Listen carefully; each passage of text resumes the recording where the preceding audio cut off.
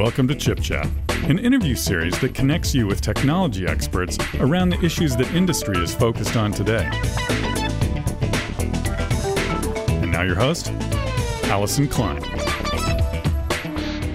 Welcome to Chip Chat. My name is Allison Klein. Today we're back together with Lisa Spellman, Vice President and General Manager of Intel Xeon Products and Data Center Marketing at Intel. Welcome, Lisa. Hey, Allison. Thanks for having me back. You were just on the program a few weeks ago, so something must be up in data center land for you to make such a quick repeat appearance.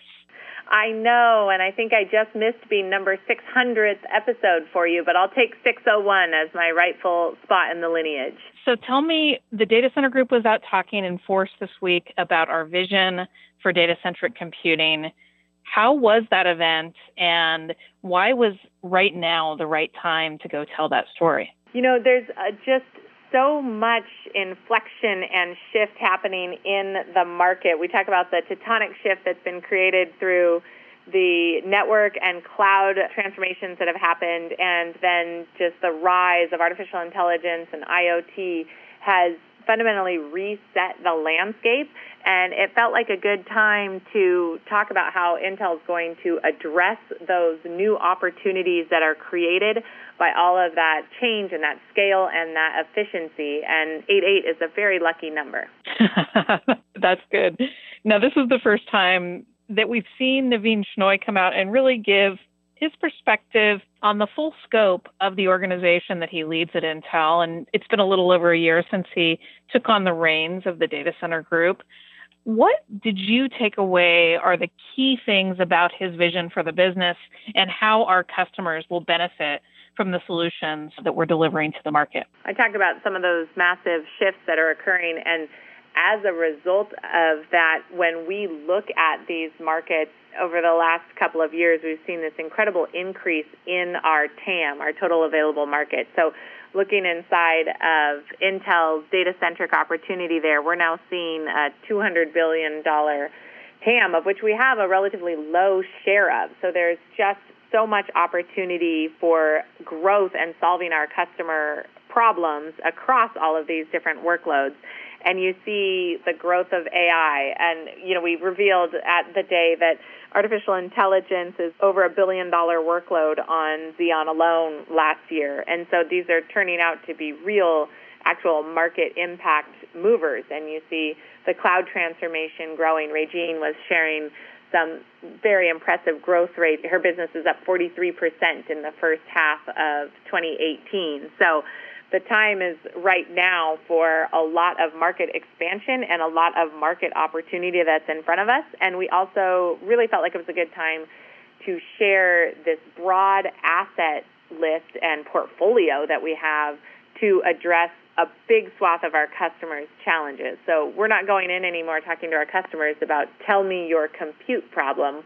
We have the opportunity to go in and say, tell me your problem, and put together across whether it's silicon photonics or Ethernet or our FPGAs or our Optane persistent memory, and of course the Xeons that are the foundation for it. We have a lot of tools in our tool set to really help our customers drive their business and their capabilities to the next level. Now, talking about that portfolio, you made a lot of announcements about the products that we're bringing to market, including some disclosures about Xeon, some disclosures about our upcoming Optane data center persistent memory, and some new stuff about our connectivity portfolio, too. Can you share that? We did, and the framing that we were putting all of this under to really bring it together for people is move faster, store more, and process everything.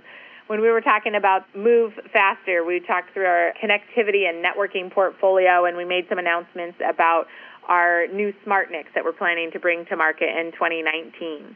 And when you think about store more, we had an opportunity to really expand on how we are re-architecting that storage and memory hierarchy with our Optane data center persistent memory, and then also the Optane SSDs built also on that same technology.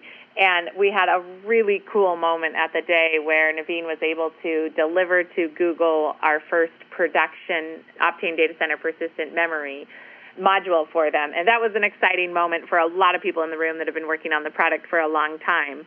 And then when you look across the process everything, we did talk about our Xeon roadmap from where we are today out into the future. And we shared some details about Xeon Scalable's success in the market so far, being our fastest product to 1 million units, and how quickly it's ramping and some of the performance leadership numbers. And then we talked about our next generation Xeon Scalable coming at the end of this year called Cascade Lake. And in that one, we're adding some artificial intelligence capabilities to accelerate inference, and those are called DL Boost. And we also talked about our 2019 and 2020 products. 2019, we have a product called Cooper Lake, and we shared a little bit of news about some further artificial intelligence capabilities we're putting in there called BFloat 16, and those are really for training acceleration for those that aren't deep into the underlying mathematics there. And last on the Xeon roadmap, we shared a product codenamed Ice Lake that'll be coming out in 2020 and will be a fast follow-on to Cooper Lake and will be a 10-nanometer product. That's fantastic. I did want to talk to you a little bit more about these AI capabilities. When you look at these new capabilities that we're adding to the processor, what does that reflect in terms of the breadth of AI capabilities being baked into applications that run in data centers today? And how do you see that proliferating across our customer base? You know, we shared that our view right now at the silicon side, the artificial intelligence market in the data center, this doesn't include the edge, but in the data center, represents about a $2.5 billion a year silicon market. And we see that growing out to 2022 to between $8 and $10 billion. And when you look at that type of scale, it really is one of the fastest growing workloads, if not the fastest growing workload in the data center. So we're recognizing this is not something that will be delivered only by cloud service providers or academics. It is spreading across all customer bases, and there's just a lot of opportunity and innovation happening in this space. So we've been hard at work on a lot of framework optimizations to make Xeon's underlying hardware run even better and faster for both inference and training workloads.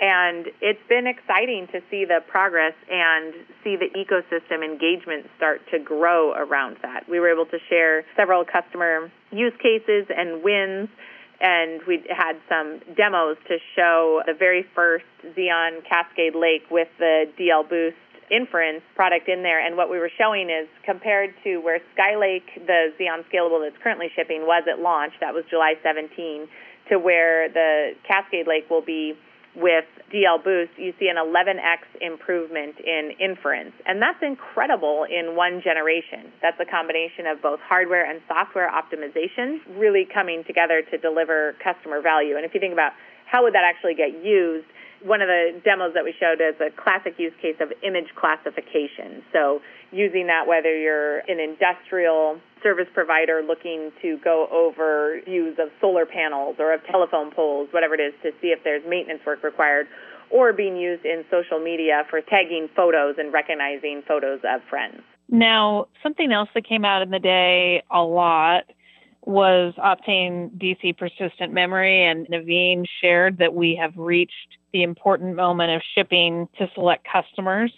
What has customer response been to this technology, and how does that work hand in hand with our Xeon products in terms of delivering a true platform capability? What we've done with the Optane memory is it's a true platform-connected component. So we've updated the Xeon memory controller in order to recognize the capabilities and features that are included in the persistent memory, and you'll key in on that word persistence. That's one of the main ones. And it's a low latency, high capacity memory that offers persistence. So we showed a demo of a large database reboot. And so if you think of traditional DRAM, you shut down a database, you need to reboot it. It needs to pull all of the data back from storage into memory, and that's a time-consuming process. And we did that with persistent memory. Again, the Optane persistent memory, that means when the power was off, the memory held on to the data, and it took the reboot time from about 35-ish minutes down to 16 or 19 seconds. So lightning fast in comparison. And when you think about that from either a cloud service provider perspective or an enterprise IT, you think about the ability to improve your service level agreements with your customers and your ability to get up to that 5 nines of reliability, just meaning you can always count on this to be on.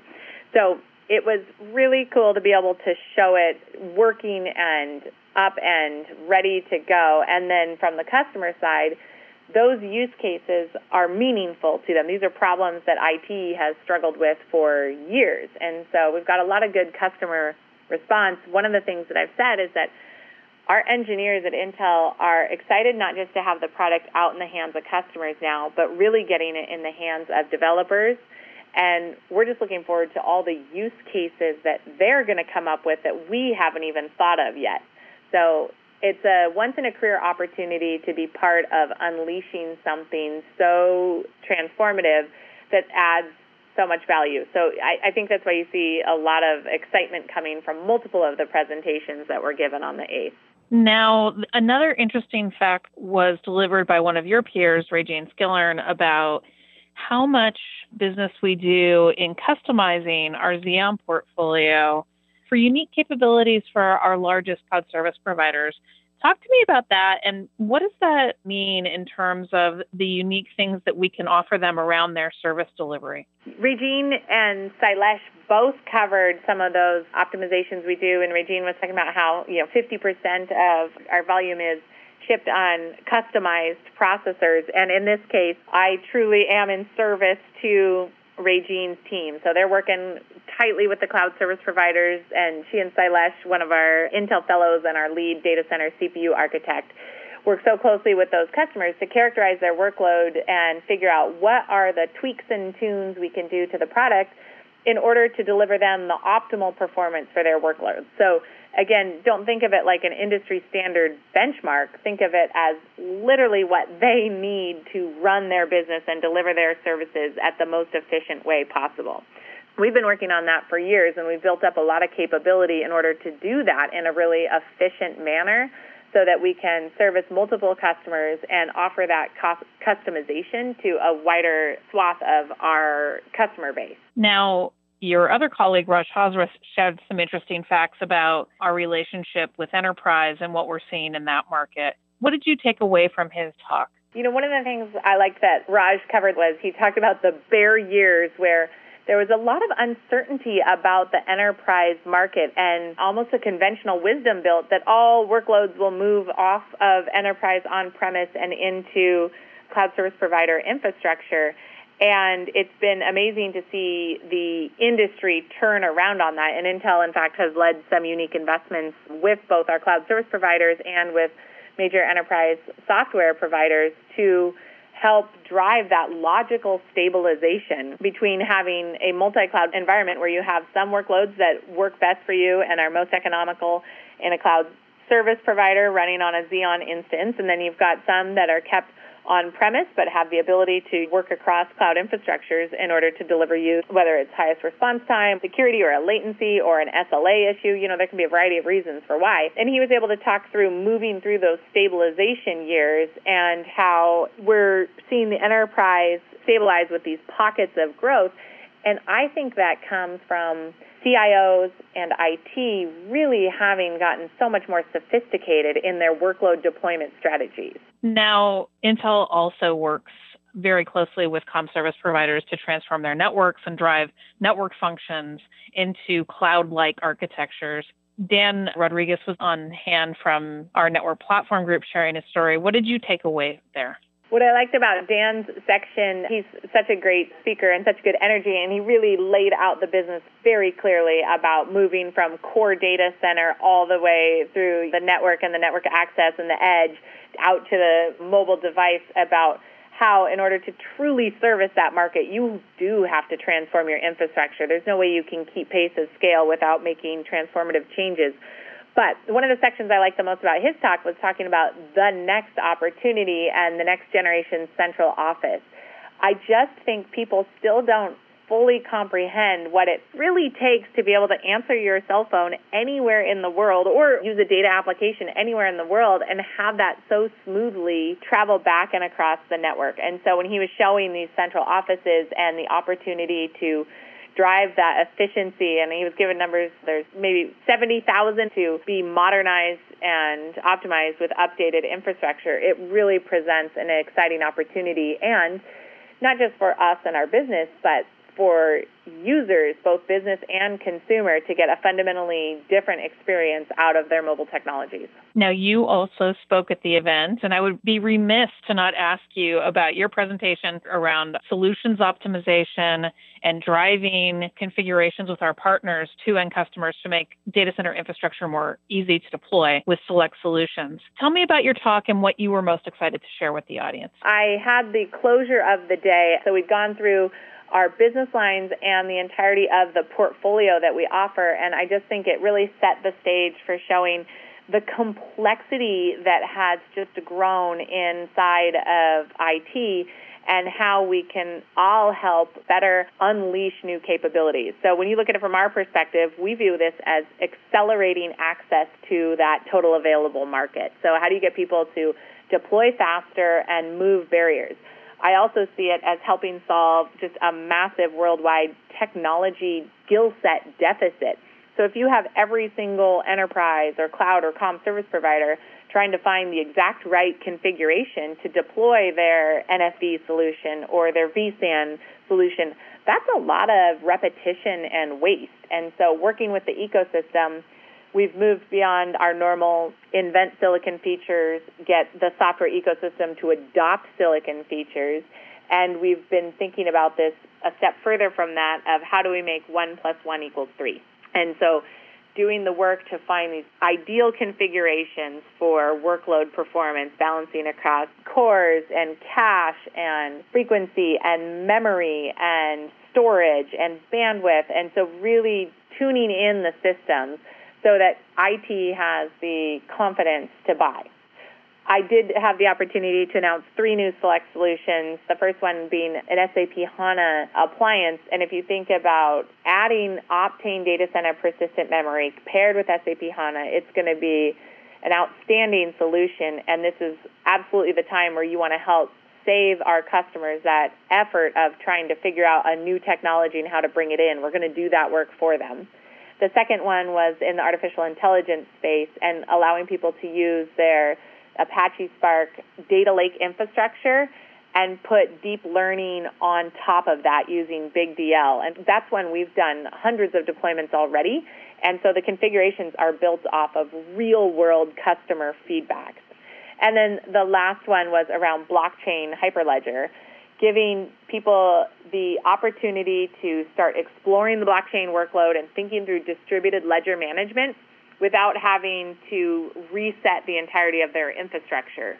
So they can not move to specialized or unique infrastructure, but they can take this solution and get started in a quicker manner. Wow, Lisa, that was a lot to unpack. Thank you so much for being on today, and congratulations for such a successful moment to share Intel's vision for the next generation of data-centric infrastructure innovation. All right, thank you. Visit ChipChat online at intel.com/chipchat. And for more information on data center technologies, visit intel.com/bigdata, intel.com/cloud, and intel.com/data center optimization.